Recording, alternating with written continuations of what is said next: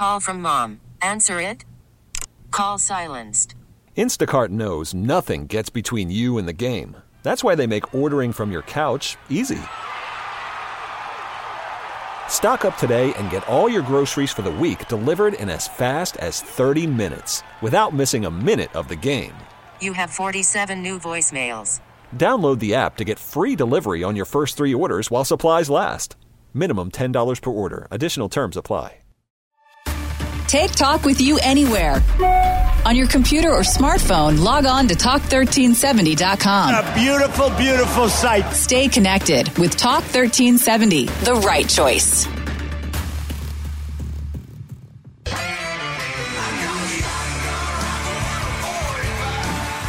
It's time for Come and Talk It with your host, Michael Cargill, brought to you by Texas Law Shield. Over the last decade, Michael has championed and supported the rights of law-abiding Texans to own and use firearms. He is the owner of Central Texas Gun Works, a veteran of the United States Army, and has achieved national exposure in such prestigious media outlets such as Forbes Magazine, Fox Business News, CNN Money, AOL, BBC World News, Huffington Post, and the New York Times. Cargill vigorously defends lawful gun ownership in this country without regard to party politics. And now, here's Michael Cargill. Good afternoon, Austin, Texas, the live music capital of the world. Let's praise the Lord and pass the ammunition. I tell you, today we're going to talk about Code NEXT, and you need to know what that is. It has nothing to do about the guns as far as I'm concerned, but it does concern gun owners. And here's why I say that. Code NEXT, we're going to find out here shortly from Dave Sullivan, who's a research associate at University of Texas, but he's in his capacity as being on the, is it commission? It's an advisory group. The advisory group for the city of Austin, which is, for Code NEXT. And so he's going to tell us exactly what Code NEXT is, but what concerns me about Code NEXT is the fact that we're talking about putting people in high rises and putting them together in communities. And in these high rises, down at the bottom, you're going to have different shops and stores and stuff like that. So you can, be kind of self-sufficient. Well, along with that comes a little thing that's going around with owners of these properties, and that is putting in your lease, no firearms allowed. And that's going to affect gun owners. And if they put that in your lease, then that means that you will not be able to own a gun in that property that you're leasing or renting. So that's why Code NEXT is definitely going to affect you, and you need to know what it is. So let me go to Dave Sullivan, who's a research associate at University of Texas. I'd like to welcome you to the show. Welcome, Dave. Thank you very much, Michael. Let me also thank you for your service to our country. I read your bio, and I deeply appreciate that, and thank you for having me here. Awesome. Thank you very much. I appreciate that. So tell us, Dave, what is Code NEXT? Okay, so cities like Austin, all the home rule cities within the state of Texas, have what are called land development codes. These are sets of rules that have to do with our built environment. They have the rules for how tall buildings can be, what the impervious cover is, what the setbacks are between buildings, what the landscaping requirements are. They also have to do with some of the public infrastructure like street widths, sidewalk requirements, things like that. So basically, it is a very thick document that describes all of the rules for our built environment. It also has to do with what uses are allowed. So you can imagine that you've got the size of buildings, the description of the buildings from the outside, but also is it going to be retail, office, residential, et cetera. So when we completed a comprehensive plan for the city in 2012, the next step was to update the Land Development Code, which we have on the books right now, which dates back to the 1980s. And so we are rewriting it to reflect all the changes that we have in our society over the last 30 years.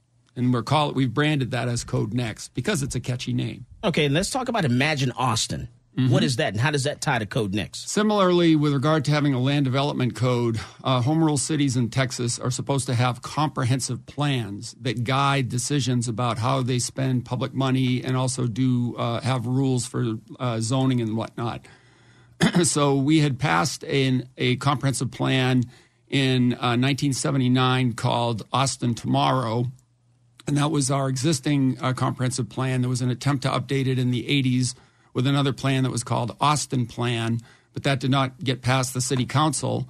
And so when Mark Ott came down from Fort Worth to be the city manager, he kicked off a program to update our comprehensive plan. And again, that got branded as Imagine Austin, again, to have a catchy name. But it's basically an aspirational document that talks about how we would like Austin to grow over the next 30 years or adapt to change over the next 30 years. It's not about promoting growth. It's just that because we're a large city and we attract a lot of people to be born here and to move here, we have to figure out how are we going to change as that population growth happens. So within Imagine Austin, we have what's called a growth concept map that shows where we hope growth would occur. And it's basically along our major corridors and at certain nodes distributed around the city. And that's part of the reason for doing that is to preserve the neighborhoods so that the growth doesn't have to disrupt the neighborhoods, but can instead happen along major corridors and at these different nodes. And then it will happen around our edges also. Okay. And then we do have a problem with evictions that are going on on the east side of Austin. And I'm going to throw some numbers out to you not right now, but after the break, I'll throw those numbers to you because there are a lot of people in East Austin are actually getting evicted and they're being forced out of the city and they're having to move on the outskirts of the city in other cities like Manor and other places because they can't afford to live in East Austin. And so some people are saying, that's gentrification. So let me bring it to the conversation, Gabo Jamal. And am I saying your last name correct? Gabo Jamal. Gabo Jamal. All right, Gabo. So let me bring you into the conversation because last week or so, there was an article in the Austin American-Statesman that kind of said, and the title of that article was, enjoy hipster's paradise in this trendy neighborhood. And so it kind of started off a decade ago. Austinites would rarely dare to venture to the east side of I-35 corridor, though the city has never been home to truly seedy or sinister areas. Going east of the highway prior to the mass gentrification of downtown was not advised. However, now that the neighborhood has been purchased by California investors and trendy millennial homes owners, East Downtown is one of the city's most desirable locales. So let me bring in Jamal to talk about that, Mr. Gabo.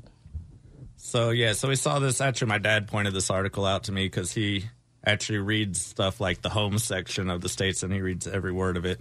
And I mean, it's just pretty offensive. I grew up. I didn't live in the East Side, but I went to school at Keeling and LBJ. I probably spent more time in East Austin 15 years ago than I do now. And why don't you go over there now? Because of the hipsters. Oh. There's nothing for me there right now. But I mean, just the very first line of the story, Austinites would rarely dare to venture east of on the east side of 35. So that implies that anybody that lived on the east side of 35 was not an Austinite. So I mean, it goes on. If you read the whole thing, it's just kind of, I didn't find anybody that actually thought it was anything other than disgusting. We kind of hoped it was satire, and it definitely didn't read that way. So tell me, when you look at this article, what stuck out to you, and why did it make you so angry? Well, everything about it. I mean, they put hipster in bold letters in the title. It seemed to be almost congratulating the developers for the gentrification of East Austin. And I almost think it's a battle that's already been lost. But to praise the developers that were responsible for it while insulting the original residents and the few that remain is just pretty overall offensive, I think. Now, Olivia, tell me what stuck out about this with you. Don't even get me started. Well, I mean, first of all, her name is a lot like my name, so a lot of people messaged me thinking that I wrote this article, and I had to correct that really quick.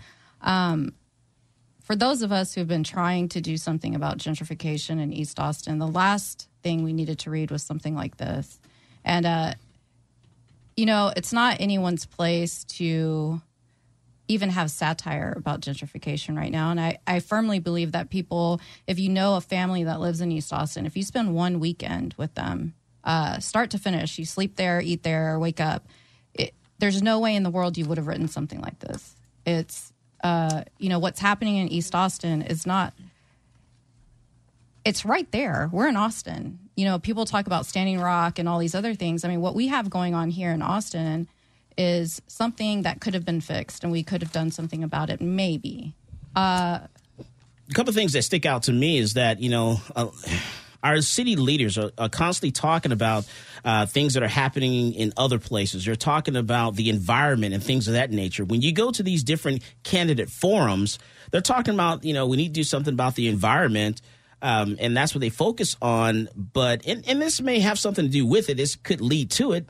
But what people are concerned about is, where am I going to live, and can I afford the rent, and can I, are my taxes too high, or am I going to have a job? Those are the things that are actually focused on. And those people that we're depending on doing the work, your bartenders, all those people that are actually in those jobs like that are getting priced out, and they can't afford their monthly rent. So what are your thoughts about that? Well, I mean, I personally feel like if you're going to be part of the gentrification issue and you open a bar or you open a store in one of these areas, one of these historical areas, you should probably employ the people that are still trying to live in those areas, or at least make an attempt to. But the other thing people aren't talking about is the kids that are going to get displaced mid-school year or mid-school season, meaning from kindergarten to 12th grade. These are kids that have probably been all going to school together at the same time, at the same pace, and you're breaking up friendships, not just families, friendships. And what is the psychological impact on that? I've never heard anybody from the city council talk about it. I've never heard anybody from even the AISD boards talk about it.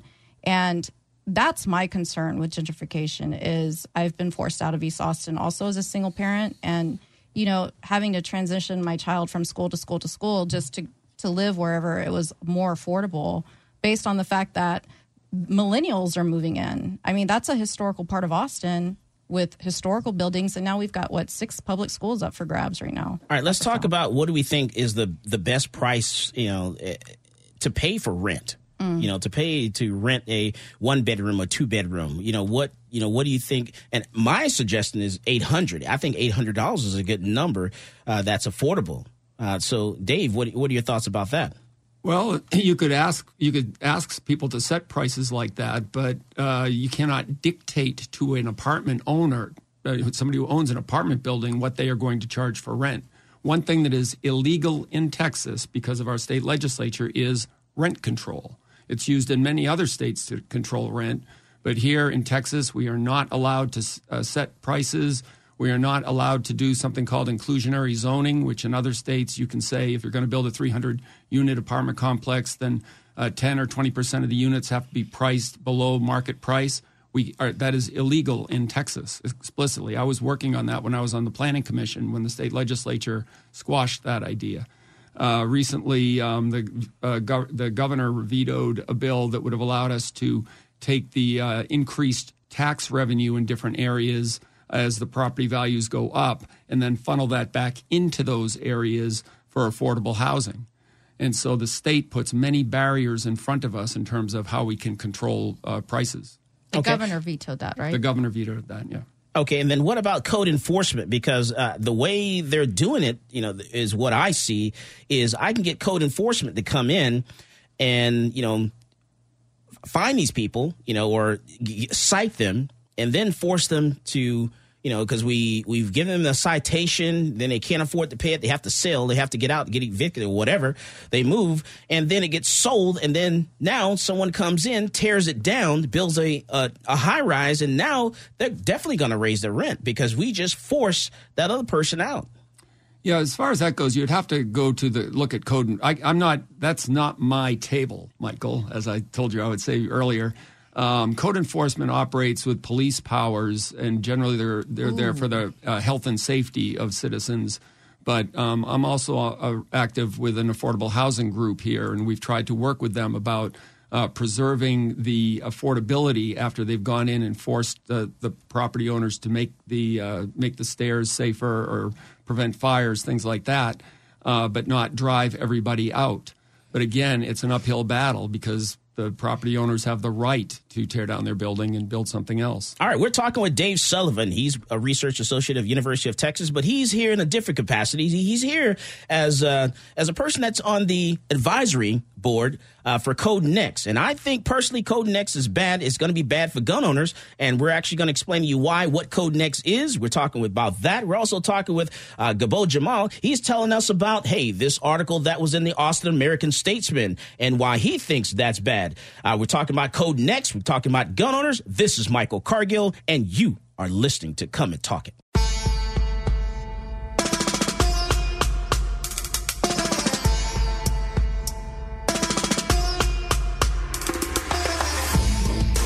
Peace, this is Maj Toure. You're listening to Come and Talk It Radio with Michael Cargill.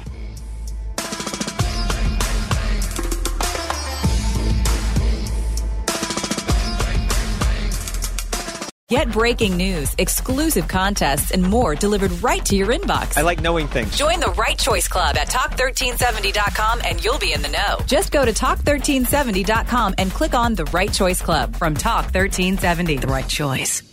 Listen to your favorite shows. Keep up with the latest breaking news and more anytime at Talk1370.com. Talk 1370, the right choice.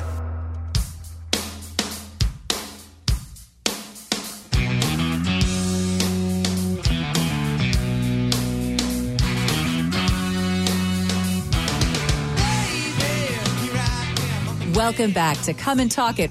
And now here's Michael Cargill. All right, so we're back and we're talking about Code Next and how bad this is for Austin gun owners. And that's, like I said, that's my personal opinion.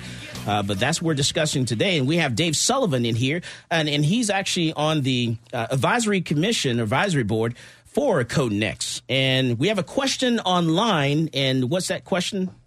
What's the honest assessment of investment and to the East Side communities so they could be self-sufficient of sorts?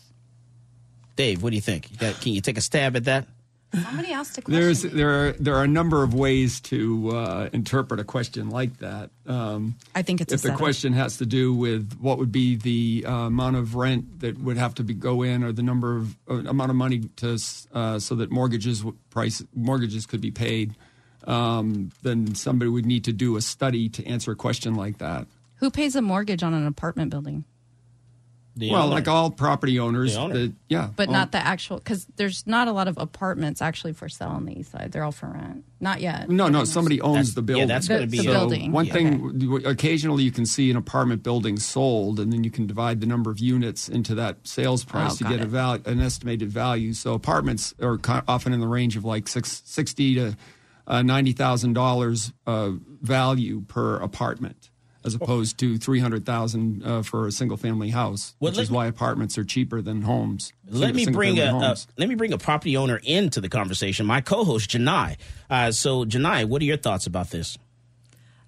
I agree. Rents are pretty high here, but one of the issues with the rental price is property taxes. They're just through the roof. Like I said earlier, when we were off air, my property taxes have gone up double digit, and I can't reasonably raise rents equal to that.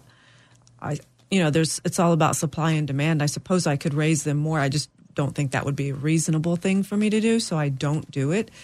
But that's probably one of the main reasons that that rents are going up so much here. Yeah, it's a huge problem. All right, and then let me bring Gabo back into the conversation here. So with what's going on, with this article, we asked this young lady to come onto the show, and because a lot of people were very upset, about the article in the Austin American-Statesman, rightfully so, because it seemed to, like you said, pretty much say, hey, gentrification, it was a great thing. We're glad we moved those people out of East Austin. Those people. Yeah. So and they're saying, hey, pretty much it's a great thing. But she was afraid to come onto the show and really justify. And I think the Austin American-Statesman threw her under the bus. They sure did. They completely threw her under the bus because this young lady has been writing for the Austin Statesman for quite a while. And, she did a lot of articles, and so they knew that the type of stuff that she was going to write, or they knew her pattern there. So there's no surprise here or anything. And I think Austin American-Statesman is actually responsible for a lot of things that go on because they put that information out there. They said it wasn't edited.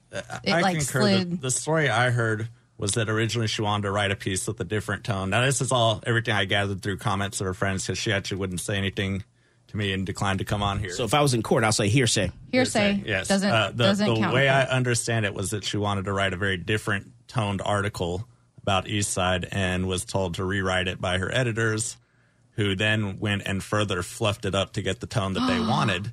So for what I gathered, this was kind of her.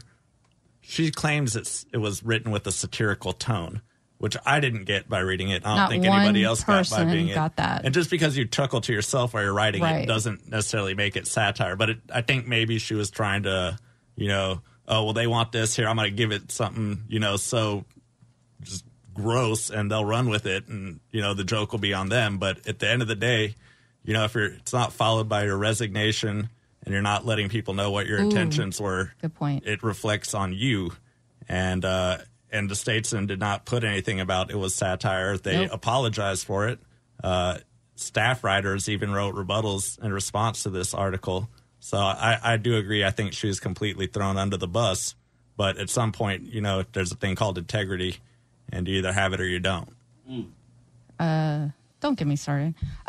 The Statesman did actually say that, and they said this on their Facebook page online, that they don't really know how this slid under their editorial desk.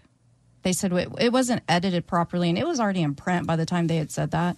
And so myself and some other activists were wondering why our op-ed pieces never got put in the Statesman, and we've written for about 5 to 10 years collectively, and not once did because it was so hyper focused on by the Statesman, we couldn't get anything in because it was over edited. So that's where I come in. I don't believe the Statesman, acted like this didn't happen.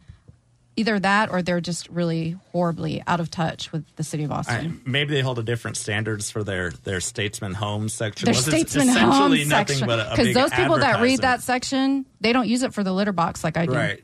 Well, but see, so both my parents actually read every part of the newspaper, right? They're the ones who showed me the article in the first place. And it turns out my mom had written a letter to the editor about the same author in the Statesman Home's article about Tarrytown back in April. And they said that a high-end area demands a high-end education. And so using that logic, it would imply that a low-income neighborhood should get a crappy education. And she actually wrote to the editor, to Susie Gray, who replied, thanked her for her email and said, I couldn't agree more with your sentiment and your reaction to this piece in our home section. The author is a contractor, not an excuse, which kind of sounds a lot like what they said for this article. And they said, I'll address it with my team. So the same author upset people before, said it's going to be addressed, same excuse of it's a contractor. So she has a pattern. That does hold up in court of law, by the way. Yeah, we call that hidden racism. I don't think that's hidden. I disagree. That is what I've now identified as white liberal supremacy. I don't think that's hidden. You have to have a trained eye to find it, but she wrote it, and she has a pattern, and you've got it in print. We've all got it in print. And I don't think it's hidden. And I think this young woman needs to come out in a public space and either apologize, but not over-explain herself, because nobody wants to hear that. No, I got a very long private message from her where she's essentially painting herself as the victim and says, how am I supposed to, that's white guilt. Apologize to the rest of us after all the hatred, even if it's deserved, it's hard to give. Well, apologies aren't easy to give, especially when you really mess up. And sometimes you just have to suck it up and do what's right. She acted like this is a Jay-Z album, and she's going to write an album, apologize, and fix Lemonade or something. It doesn't work that way. All right, so let me go back to Code Next. And the City of Austin's Planning and Zoning Department provides planning, preservation, and design services to make Austin the most livable city in the country. And Code Next is a PAZ initiative. What does that mean? What is PAZ? Planning and zoning. Okay. All right, so and to me, the problem that a lot of business owners were finding is trying to renovate their business. That was the help that business owners really needed. There are a lot of businesses that just wanted to do some renovations. They wanted to expand. They wanted to remodel. And the problem was trying to go to the planning, and zoning department to get that done was a nightmare. You're right, Michael. And that's why 2 years ago or 3 years ago, I forget which, the city put together a contractor, and you may have heard of the Zucker Report, which was an audit done on the Planning, Development, and Review Department, and found that there were many inefficiencies, and so they put together a plan to try to speed up people getting their permits for doing refurbishments or redevelopment or just getting building permits, et cetera. And so they split the planning and the review departments apart. So planning was one department and the permitting and review department was another department. And I do believe that they have seen improvements since they made those changes. And what a lot of people don't know, let's talk about evictions. I don't know if you know this or not. According to the Travis County data, there are 7,745 eviction petitions that were filed in Travis County in fiscal year of 2015. Approximately 55%, that's 4,235 of the petitions filed resulted in an eviction judgment. 35%, which is 1,477 of the eviction judgments resulted in a writ of possession. And of the zip codes analyzed, 78741 in Southeast Austin contained the most eviction petitions. And that's 1,037 judgments, 592, and writs of possession, 150. And this is bad. And also, you do know that Austin is considered the most economically segregated metro in the country. Yep. Austin has been named the most economically segregated city in the country. That's heavy. It is. It's shameful, which is exactly why within Code Next, we are trying to make it easier for persons of all different backgrounds to live in all parts of the city. If we can go to West Austin and you can allow garage apartments, if you can put more apartments along major corridors that go into West Austin, then you would have more opportunities for people to live where they wanted to live in the city.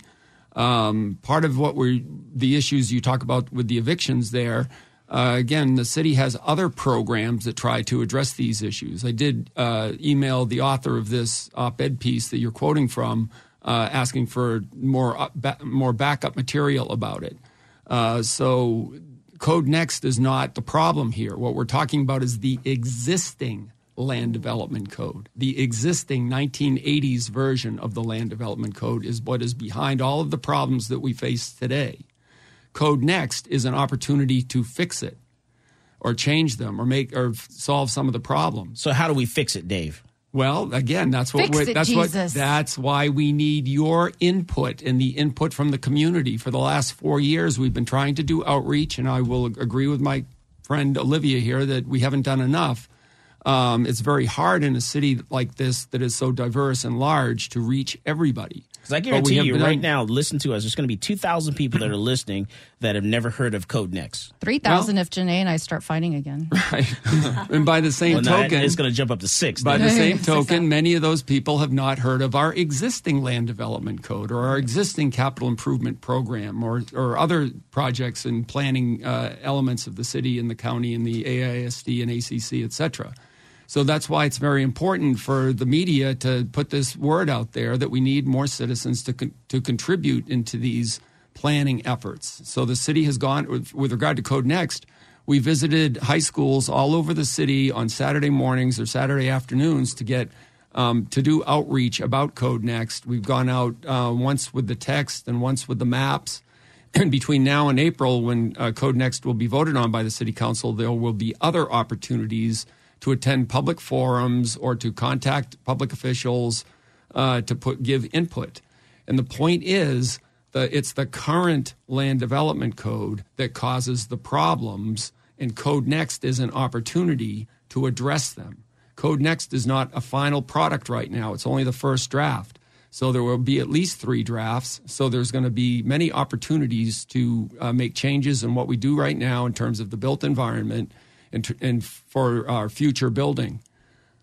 Okay. So I have a question. Okay. Since we're talking about city leadership, so you said the existing Land Development Code was based on what was going on in the 80s. So it was in effect in the 80s. Right, and there have been many patches over time. It's not like we did it in 1986 and there's been no changes. Right. But we've made many changes one at a time along the way, which is another issue about just cleaning it up. Because when you have an original document and you make all these amendments to it, sometimes there are conflicts or unintended conflicts that exist within the document. So one element of Code Next is simply making things much clearer that with regard to everything that we've done over the last 30 years. But it's also an opportunity to look at mistakes we've made over the last 30 years or just the changes that have gone on in society and bring them up to the modern era. So maybe looking at who was on the city council in those time frames and trying to understand their ideas behind reshaping the city. And maybe, I firmly believe that people on the city council don't really know what's going on in East Austin or in the city or how hard it is or how difficult it is. And we can talk about how diverse it is, but one of the things that you and I touch base on is what is the diversity of the board of Code Next? And, I thankfully reached out to you and you reached out to me and I wasn't in an angry space. And you mentioned to me that you did, raise a red flag that the board did not reflect basically the diversity that is currently, in Austin. And it has been ever since I've been here since the 90s. And so I do want to thank you for that very much because that's something that we fight a lot about is not having enough diverse board members. Right. And I'll point out that when we just approved a final report from our work, we've actually just wrapped up our work on the advisory group and passed it on to the City Planning Commission and Zoning and Platting Commission. And in our report, we listed some of the deficiencies in our own work. We are very proud of the work that we've done, but we recognize that we did have deficiencies. And one of the ones we pointed out is lack of diversity on our board. With 18 members, we only had 2 renters and 16 homeowners in a city where there's a minor, it's like 51% renters and 49% homeowners. And so there's a mismatch in that where we didn't have enough renters. We had 1 African American.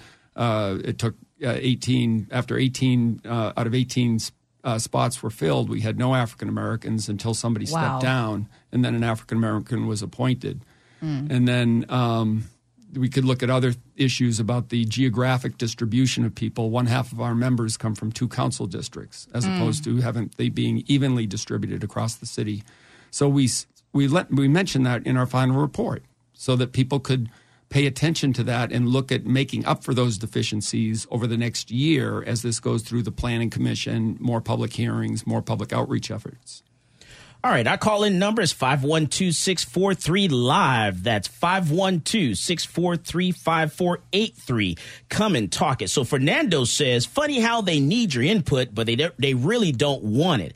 I'll tell you, earlier today, I attended a candidate forum, and you need to pay attention to what's going on in the city of Austin. You have people that were in the past, were city council members, and one was a mayor pro tem, at Austin City Council. Now that person's running for state representative. That person started Code Next. That person was there when we're having all the problems that we're having for years. So you got to ask yourself, do you want this person in a different position because they are responsible for some of the problems that we're in now? You got to pay attention to people, what's going on in your city, because they're running for office and they're trying to hold on to that power and do the same thing over and over again. You have people that are suffering right now. You have evictions, 7,745 eviction petitions that were filed in Travis County. You got to pay attention. People are suffering, they're hurting, and Code Next, all it's going to do, you get you in these little communities, they're going to raise the rent, raise the prices,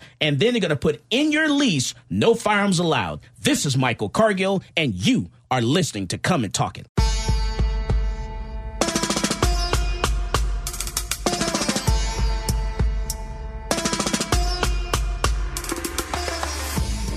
Folks, this is Doug Man Jones. And I get my gun news from Michael Cargill at Come and Talk It.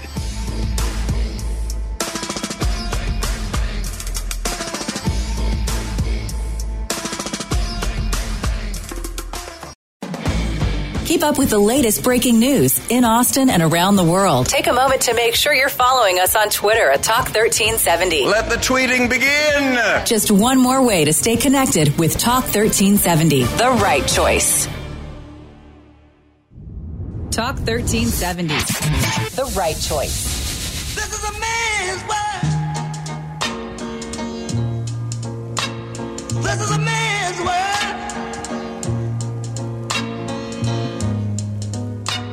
Welcome back to Come and Talk It. And now here's Michael Cargill. That's right. I'm trying to trigger you. This is a man's world. What you got to say? Anything? What I got to say about that? Cash me outside. Okay, just joking. Don't call me. I don't need any hate messages. For real. No hate Stand in emails. line. I'm only joking. All right, so we're talking about Code Next today. And let me bring into the conversation real quick here. We have the legislative director for the Libertarian Party inside the studio, and I want to ask him to step up to the mic, tell people your name, what do you do with the Libertarian Party, which I already told them, but tell them again, and then tell us what your thoughts are about Code Next. Well, what I do with the Libertarian Party is, I'm Ryan Simpson, and I was legislative director, and that was basically running the lobbying department, being their chief lobbyist, and addressing issues at the legislature. And I've been promoted and political director now. And so what we're thinking with Code Next is we're all for the property rights of businesses and, everyone else. But our issues still come back to all these taxes. And we can't have had ad valorem taxation because it's going to affect everyone. It's driving out the poor population as cities and local governments continue to raise it. And it's also driving out elderly populations because they aren't getting new paychecks. They're not getting a raise ever. All right. So, and let me bring up another topic, Capitol View corridors. So the view of the Capitol for years, it was protected. That was a protected view. And I think this is really going to be a legislative issue. But I do want to ask, before I go to Dave, about Capitol View corridors, because I do want to talk about that, because a number of issues have commanded the attention for the preservation recently, but none has been as consuming as the current threats to the Capitol View. Because we're totally losing that view. The more high rises that go up in East Austin, they're killing the view of the Capitol, the Texas Capitol. It's awful. But let me go to the phone lines. And by the way, our phone number is 512-643-5483. That's 512-643-live. Come and talk it. So let me go to line 1, Gabriel in Maynard, Texas. Hey, Michael, how you doing, sir? All right, sir. I think I recognize that voice. Yes, sir. Since we got to go to that candidate forum. Is that forum over yet? I left early. Okay. I had to leave early because I was told that there was going to be really tough questions on the candidates. I didn't hear any. Now, let me ask you this. Did the state rep, did she show up? Yeah, she did. Okay. Oh. And I was told that she was. When I was leaving, someone came up to me and they said, Mike, she's going to come. She's coming to this. She's going to show up. Yeah. The interesting point on this is that everybody was ready to attack her. Everybody's ready to go after her for what she's not doing. Yet when she spoke, people listened. It was absolutely fascinating. Tell people who are we talking about. We're talking about my friend, Donna Dukes. So State Representative Donna Dukes, and she's in District 46, correct? Yes, sir. All right, so State Representative Donna Dukes in 46 actually attended a candidate forum, which is supposed to have been she was supposed to get, I guess. Anti-Donna Dukes. Huh? It was supposed to be an anti-Donna Dukes forum. Right. It was kind of like a bash Dukes. Right. They were going to bash her. Instead, they didn't. You're saying it kind of turned. And she has that effect on the people. That is the one thing that they forget. When she gets up and she shows up and speaks, people listen because she has that effect because she can actually relate to them where they cannot. You have this thing with the Democratic Party, which is supposed to be the party of minorities and taking care of minority issues, but they really are not able to relate. When it comes to police accountability, when it comes to taxation and things of this nature, they cannot relate to the people that actually live in that community. You have all these people that are on the outside of the community that are not in District 46 that are there to talk about, things that they want the party to do. But those are not the issues that the people that live in District 46 are concerned with. And Gabriel, you're running for District 46. Is that correct? Well, we're still looking at it. I'm going to be perfectly honest with you. My wife and I had to step back a little bit after this last election, and we're kind of looking at the survey of the land right now with what the Democrats are doing. And just so everyone knows, this is Gabriel Nila, who actually ran for State Representative District 46 in the last election on the Republican ticket. Is that correct? Yes, sir. I was the first Republican to ever run against her. Wow. So I run against Donna Dukes? Yep. Right. And so it was gerrymandered. I'll put it to you this way: District 46 was gerrymandered so that she can be in this area. Right. Because she lived in East Austin for the longest time, and then moved to the southern portion of Pflugerville. And when they did the redistricting, they cut a small piece of Pflugerville just to go ahead and put just to put her home in that district. Wow. Yeah, it was interesting. It was an interesting situation when we were. Did she get gentrified out of East Austin to Pflugerville?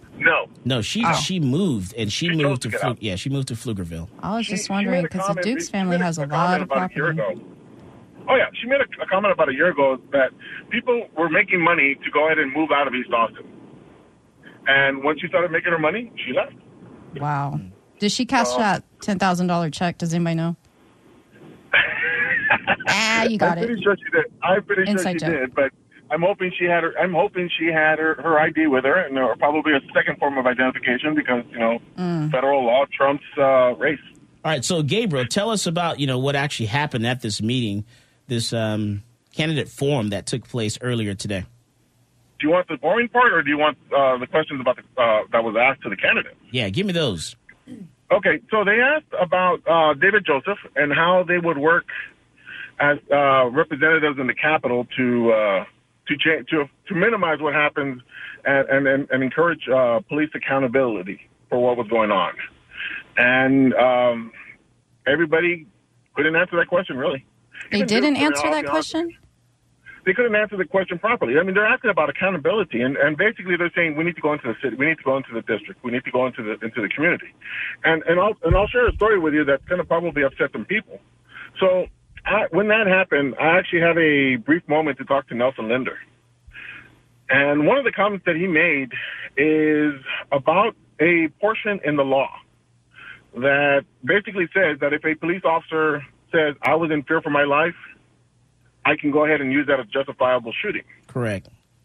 And nobody wants to talk about that part where if we're going to hold people accountable, just like we do, I mean, like we're supposed to hold ourselves accountable, if they were to go ahead and make a change in that, either reword it in some fashion or remove it altogether so that there's a higher accountability of the officer and their actions, then people will actually listen.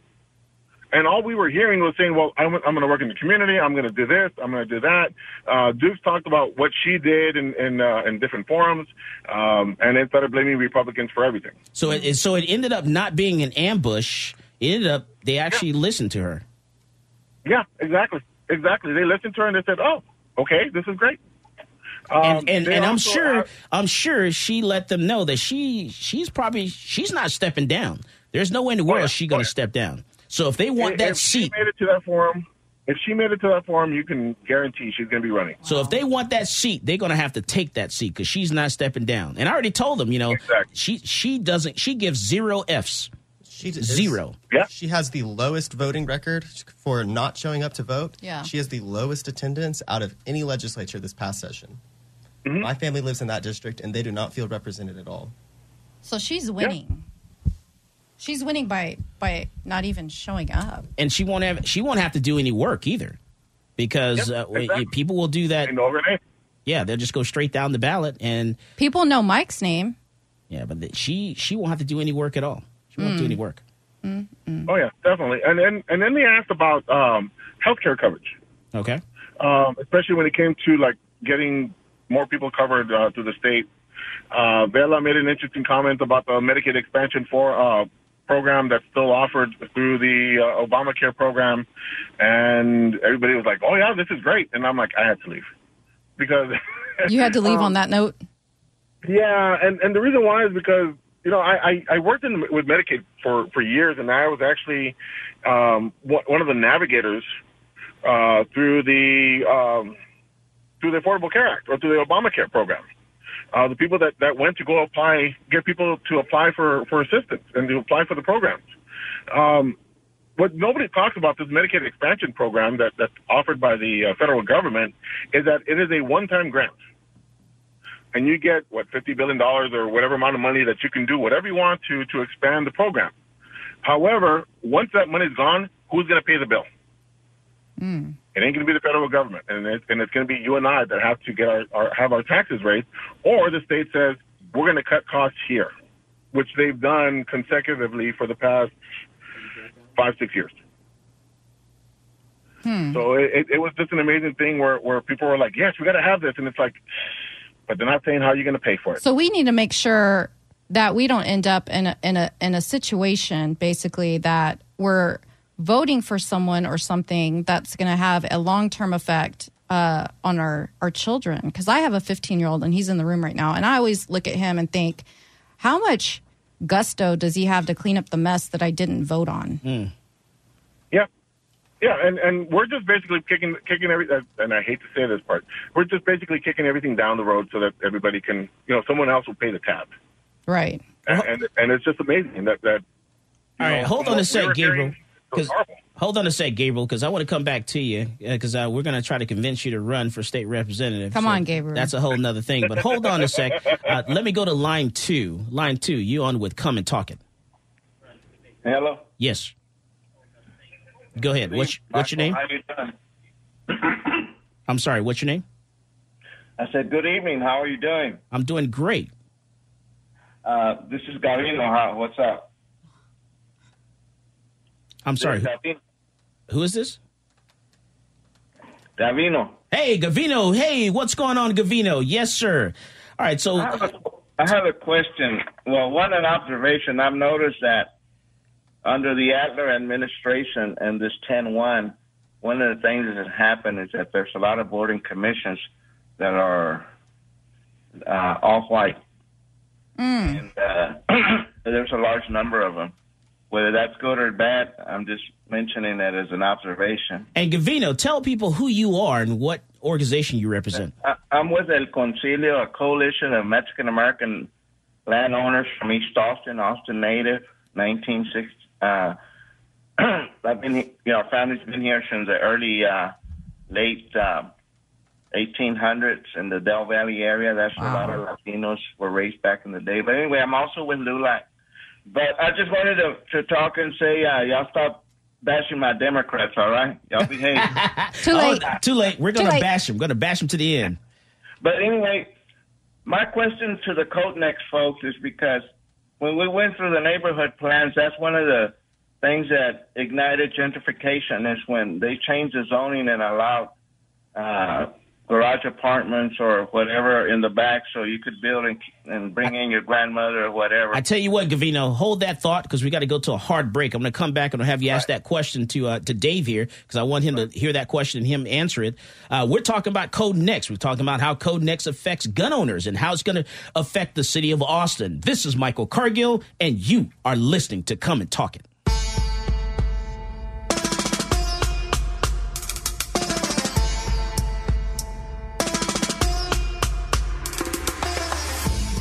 This is State Representative Jonathan Stickland, and you are listening to Come and Talk It on Talk 1370.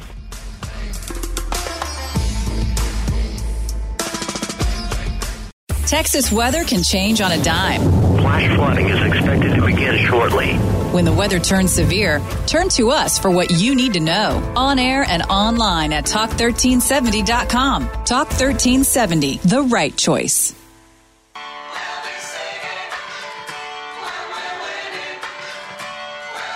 Welcome back to Come and Talk It. And now here's Michael Cargill. All right, so we're talking about Code Next, and Dave is back here yelling at me. He said, He no, sure Michael, was. no, that's under the current, the way things are done. But Code Next hasn't taken effect And yet. I'm glad you got it, Michael. Thank you. Thank you for agreeing with me, Michael. Is there going to be a fight? Janae, we may have to get the Jell-O. So let me go back to line 2. Line 2. Okay. Hey, Gavino, go ahead. I'm sorry. Hey, Ask your question, Gavino, this is Dave. How you doing? Oh, they know each other. Sure. What? Like I was mentioning, my role in the last plan was the Holly neighborhood plan, and that was the end effect is that once they changed that zoning, property values went up sky high. But and that's fine. I have no problems with that. The only issue that I have is that they never put in a safety net for those of us that have been here longer with whatever effect that planning was going to have. And Dave Gavino, Dave is going to tell you that they're not allowed to put in a safety net because then that would be called. Well, the government does not allow us to set prices on home prices. They do not allow us to do rent control. They don't allow us to do inclusionary zoning. In this last legislature, they squashed the. I'm not talking about rent control. Okay, go ahead. All right. I'm not talking about rent control. I'm talking about the city of Austin. For example, when Commissioner De Leon was the commissioner, the county had a bank they had to deal with. So the commissioner's court said, hey, the best bank that chose loans and the best bank that chose, diversity in their financial portfolio will get our business. We don't need no rent control or anything like that. So those tools are available, but they're never brought up. And that's what I'm saying. Now, on the Code Next, this organization that got together to start working on this plan for the future, my question, is when y'all saw that it was basically Lily White in 2017, why didn't anyone step up and say, wait a minute, we can't do this? Dave did do that. Thank you, Olivia. I got your back. I got your back. I came for you hard with that question. Gavino, a plan like this is going to affect the next 40, 50 years of our community without these bodies present, because we're landowners. I'm a landowner myself. But that's the only critique that I have about Code Next, that to me, it's an amendment to the 1928 plan, and it does need a lot of work. And it's funny you say that, Gavino, because Ora Houston, our city council member in District 1 there, said, you know what, we do need to get some other people on some of these different boards and stuff like that. And then that's when she recommended me, and they voted it down. How did that work out for you, Michael? You know that, Gavino, right? Oh, yes, I understand. Yeah, and one of the authors of the seventh effort to bring in single-member districts, because it was tried 6 times before. But when LULAC and our neighborhood and Senator Jeff West were the Republican from San Antonio, pressured the city council to finally put it on the agenda for voters to vote, or else get it through legislation. The root cause that we wanted that is because we wanted that diversity. We wanted those different opinions, which makes Austin what it is. And it's only 1 out of 11. Come on. I could understand it was 4 or 5, but that was the fruits. Those were the seeds that we were planning and were hoping that we would bring out or would come out under the 10-1 or single-member district, is to have that diversity. And honestly, I don't think that our current leadership in the city of Austin wants to really work hard at helping. I honestly don't think so, helping people, because if they did, just by allowing me on that commission or on that, advisory board, I can actually have a good working relationship with people at the Capitol that are on the conservative side, the Republicans. Yep. And if I can explain to them these are the problems that we're having, and if you can help, by having that voice on that advisory board, could change the way certain things, happen at the Capitol.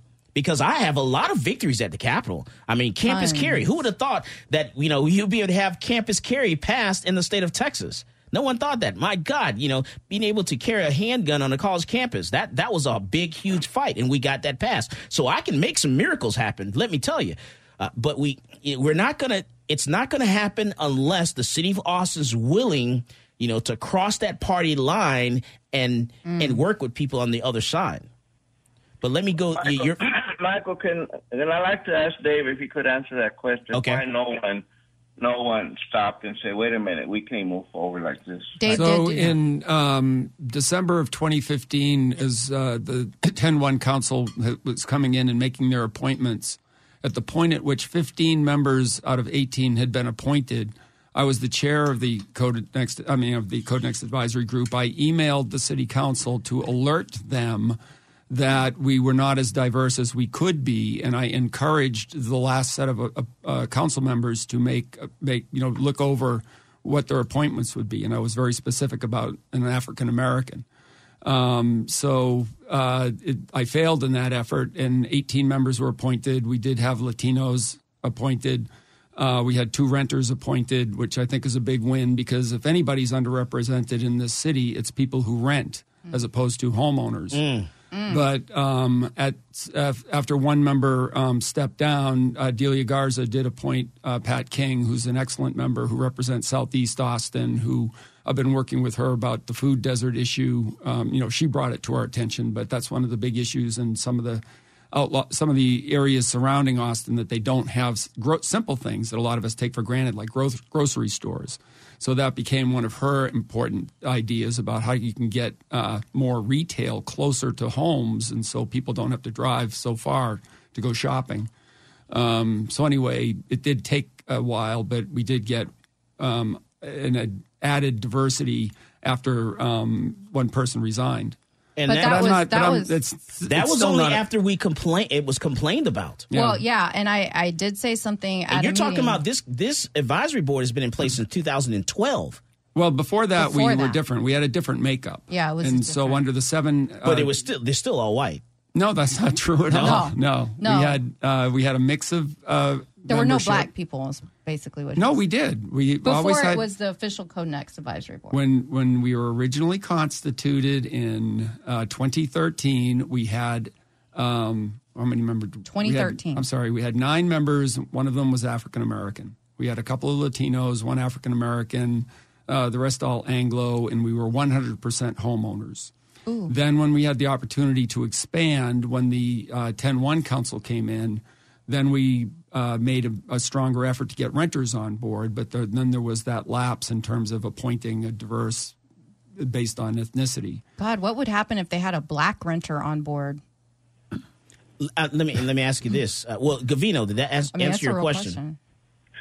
Yes, it does. And I do want to say also, I strongly respect Dave and his love and passion to planning and his volunteer service to the Planning Commission and the city, and it has nothing to say with, I totally respect him for that. While there may be times where we disagree on certain issues, but I just wanted to shut that out and make sure that people didn't see it as me attacking him or anything like that. No, and it is a thankless job because it's voluntary. People think that these advisory boards are something that you're paid to do. You're not paid to do it. You're a volunteer. That's really the one thing that pissed me off so bad about, city council. This is something that someone's asking you to do. Give up your free time. You're not paid. It takes away from what you have to do, your work, your business. And they have the audacity to say, no, you can't be a part of that advisory board and speak on the board and let your voice be heard. Well, then you know what? I think I need a refund on my property taxes. Ooh. I need a refund on my sales tax or any other taxes I can throw out there. Or you should be able to open a gun store in one of those new apartment complexes. Yeah, seriously. If you don't want to hear what I have to say, then I need, let you have some business. Is what I need some tax relief. But hey, that's for another story. Well, but Dave has receipts, so I know Dave did this. Tell me, how is Code Next going to be different from what we have today? All right. So when I talk to people about this, I describe, and the first step is to make things simpler so that it's more readable. We've changed a lot of the legalese. We're using more visuals within the document. Make it easier for a person to look in one place to find all of the answers.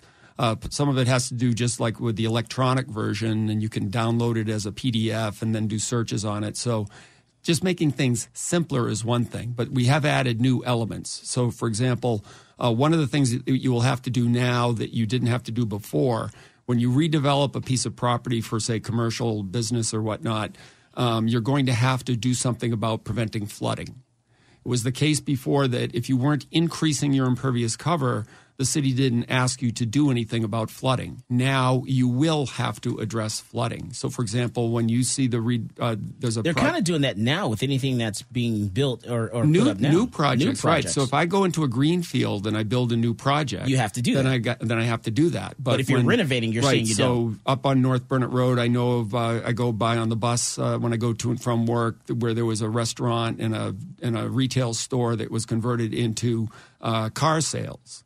And it's like 100% impervious cover.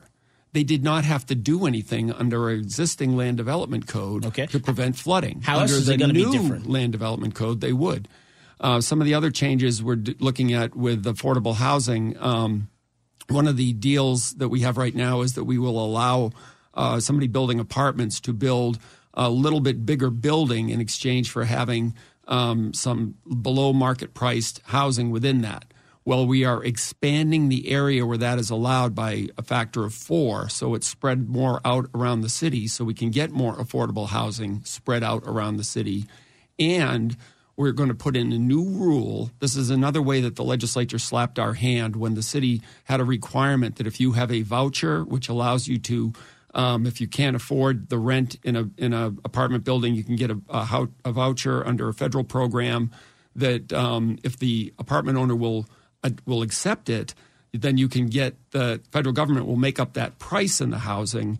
But most apartment owners rejected it because of the bureaucracy associated with it, or maybe they didn't like the people that were involved. Under Code Next, under our density bonus, if we do allow you to build more, then you will have to accept a voucher.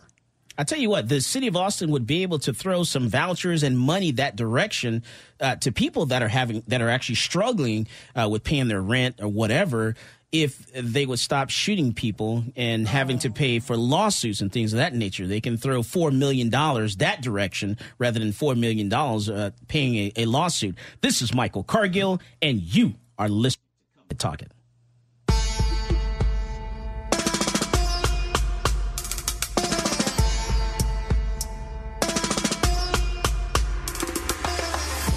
Yo, what's going on, guys? It's Jack Jones here, and I get my gun news from Michael Cargill on Come and Talk It.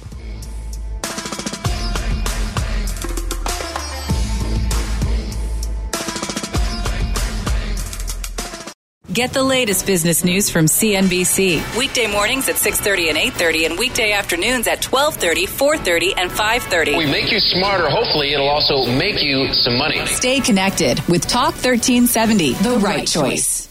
Talk 1370, the right choice.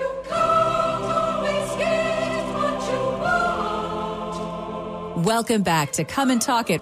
And now here's Michael Cargill. All right, so you can't always get what you want, but let me tell you, this week, the U.S. Western District Judge tossed out a lawsuit from 3 University of Texas professors over the campus carry law. You just can't always get what you want. Campus carry is here to stay whether you like it or not. You can't change it. It's not going to go away. So just move on, start teaching, or leave the state and go somewhere else. Let it go. All right, so let me bring Dave back into the conversation. So, Dave, you were telling us what's different now. Well, you know what? Let me throw it back to my libertarian representative because, at some point we've got to stop paying this property tax. You mean rent, right? Rent to the city and the state. It's all rent. You don't own any of your property. Rent. You are paying every year to keep what you have. It's a big problem, especially for as I mentioned earlier, our older population. Once they retire, they don't get a raise, and as property taxes go up, their quality of living continues to go down because they keep having to pay more and more to keep what they've worked their whole lives to have. And then we also should let property owners do whatever they want with their property. Yes. It's my property. I own it, Dave. What's the problem with that? Come on, Dave. If people want to do what they want with their property, it's my property, Dave. I want to do whatever I want to do with it. You better watch out. I got Dave's back. So the Supreme Court, I can't give you the year for it, but they did grant to cities the right to zone property, meaning that they can put prudent restrictions on how you can use your property. That's another change, I think, that we're looking at within Code Next, and we're trying to increase the ability to use your land for different uses. So, for example, one of the things we're talking about is making it easier, or if you've got a house, to allow 2 families to live in the house. We would still restrict the size to be the same as the size for a normal house. So you're telling me that I can't, if I have a 2-bedroom house, I can't have 6 people living in that house? No, we're telling you that that's under the current land development code. Okay. Under the current land development code, there is a limit on 6 non-related adults living together, more than 6 unrelated adults living together. And in certain parts of the city, that's down to 4 unrelated adults living together. Under Certain the new parts code, of the city. Right. In part, the central part of the city. In part because of the fact that a lot of neighborhood associations were concerned about college students packed into houses and changing the character of the neighborhood. So under Code Next, you would be allowed to condoize your property or just allow, say, four units. We're moving in. So long as it's the same size house. And so if you define a house in terms of its size and its look, then we're going to loosen the regulation on how many different families can live in it. And then with regard to uses for office and retail and whatnot, we're going to say that if you've got a building, we're going to tell you how big it can be and how much impervious cover it can be. But within that building, you can have you're allowed a wider range of uses, because as the market changes, sometimes you might want it for office and sometimes you might want it for retail. And I like that. It's not up to the government to say that. Gun store and a gun range. So we support more about the form. This is called form-based code. It's more important what it looks like and how the building functions as opposed to what activity goes on inside it. Oh, so will I be able to have that gun range in that gun store in Austin city limits? I'd have to look up that. Because it's hard for me to answer. I cannot. It's hard for me to answer a question about a specific use without looking it up, because there's many, many, many, many uses, and there's a matrix that goes all the uses and what zoning they're allowed. Because I can solve a lot of problems right away. I can let me build a building, give me a piece of property, build a building. I can shut it down. But this is what we're going through. What we're going through right now with Code Next is your opportunity to comment. If you don't like the way things are now, this is your opportunity to contact your elected officials and your appointed people on the Planning Commission and say, this is the way it should be. This is the best practices in other parts of the country. Why can't we do it here in Austin? Yeah, well, we're trying. They didn't want those black conservators that have anything to say, but we're trying. Maybe you're not. Maybe you're not black enough. I don't know. We're working on it. All right. So hey, before we go, because we got like 8 minutes left, I want to make sure I give Gabon some things to say. I do want you to talk about the fact that your mother, again, did write a letter complaining about this writer once before that did the Austin American Statesman article. Also, I do want you to talk about the fact that you did try to get her back on the show, again, about that, and some other things that were going on in Terrytown. Yeah, so basically, I shared a post of hers where she was claiming that it was satire after the fact, which I call BS on completely. I don't think anybody thought it was satire at all. And then she reached out to me personally and was basically saying that she's now in fear of her life and she's had lots of threats, which I don't condone. I think that's horrible behavior for anybody to do. But Michael was nice enough to offer a free license to carry class for her. Ooh. And we gave her opportunity to come out here on the show today, and we got no response to it. Basically a lot of, I'm not ready to apologize. I'm still busy being the victim. So whenever you're ready, you know how to get a hold of me. Olivia Olson. Make sure you say her name. Because Olivia Olson. Say her name. Different Olivias. I'm sure Michael will be ready to have you out whenever you are ready to apologize or share your side of the story. I'm ready too. Yeah, definitely. We don't have time for, being a victim. We want to get past that point and move on. So if you're worried about, threats that are coming from your liberals, on the east side there because of the article, then, come on and see us and we can help you. That's white privilege, thinking you can write an article like that and get away with it. And then Janai, from a business perspective, I think I'm starting to change my mind a little bit about the Code Next. Oh, so I'm starting to come around just a little. Dave has that effect. And yeah, you do have that effect. And we still have the ability to change because I'm listening. Yeah, that's right. I am listening, and I am starting to understand a little bit more about this. So I'm actually coming around, but I still don't like the fact that there is a growing trend in Austin of people that own property, and lease that property to put in the lease, no firearms allowed. I still do not like that. And I think that's going to carry over, to the Code Next as well. But I do want to give Janai something, some things to comment on. Pertaining to the Code Next? Yes. Yeah. As from a business owner perspective. I feel like I need to read a little bit more about it. From what he says, some of it sounds good. But I'm also a person that thinks you should be able to do what you want with your property. What do you think about property taxes? Oh, I think the property taxes are ridiculous. They're over the top. Do you think we should get rid of it or just bring it down some? I don't think it's realistic to get completely rid of it, but I think we can cap it. I think we can reduce it. I think we can do some things to fix the problem, but I don't think it's realistic. I would love that, but I don't think that would be possible. I don't see how they're going to do that at Just all. real quick, Dave, how many pages is Code Next? Since Janai wants to read up on it. That's a lot. That's a lot. Is what I'm saying. You see that? Right. How many pages? How many pages is Code Next? Well, it's more than 1,100 because we just added So a new start reading, section girl. to it. But part of the reason is because of the illustrations and the fact that we deliberately repeat information within it, because in some cases you want to have all the descriptions about what you can do with a piece of property in one section, but then you want to have the definitions of all the terms spread out throughout the document. And so you can imagine that you're unfolding a document to make it less complex. You have to make it longer because you're explaining things in English rather than legalese. So it's a very long document, but you can search on it relatively easily if you Online. download the PDF or online. And I already pulled it up and started. There's a looking lot at of it. I blank saw it. pages in there. Yeah. But, and also you're going to need someone like Dave to help translate through that 1,100 pages because he says it's easy. Just getting through the table of contents is I already saw it. It's I mean, and the elderly population in District 1 specifically, we go around and show them maps. They can't distinguish the colors on just the maps. The map change from current land development code to what Code Next is proposing. And because it's color coded, and Dave is actually trying to work on making it a true map system with keys, right? Yeah. Slashes. So, and stuff. yeah, Code Next is really two things. You can think of it. It's a text that has all of the verbal descriptions of things, but then there is a map that shows where you are allowed to put certain uses and where you have public land and privately owned land and all the geographic elements to it.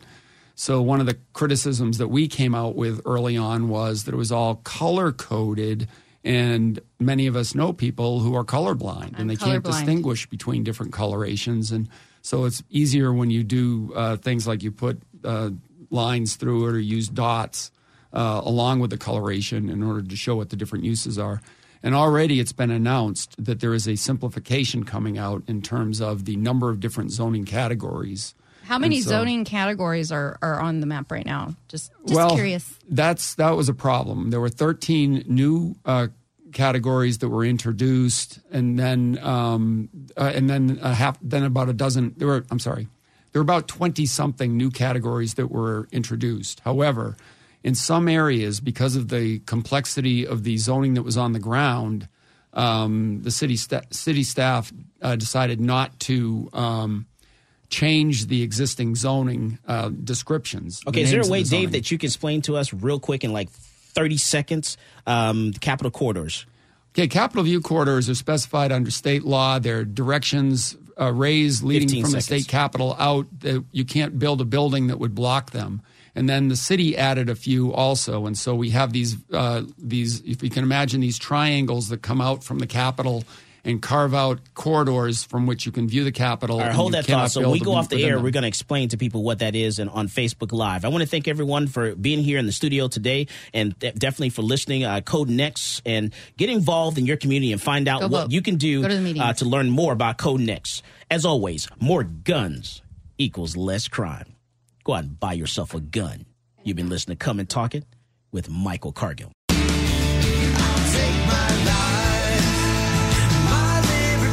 Take talk with you anywhere with the all-new Talk 1370 app. Listen to your favorite shows, keep up with the latest breaking news, and more. Search for Talk 1370 in the App Store or find the links at talk1370.com. It's anywhere I need. Talk 1370, the right choice. Hey everyone, Boomer Esiason here. The NFL draft is behind us and your favorite team is now gearing up for week number 1. The free Odyssey app puts you right in the middle of the pro football conversation with the biggest sports radio stations from across the country. The local voices who know your team the best, giving you their unfiltered takes on the current state of your squad. It's always football season right here on the free Odyssey app.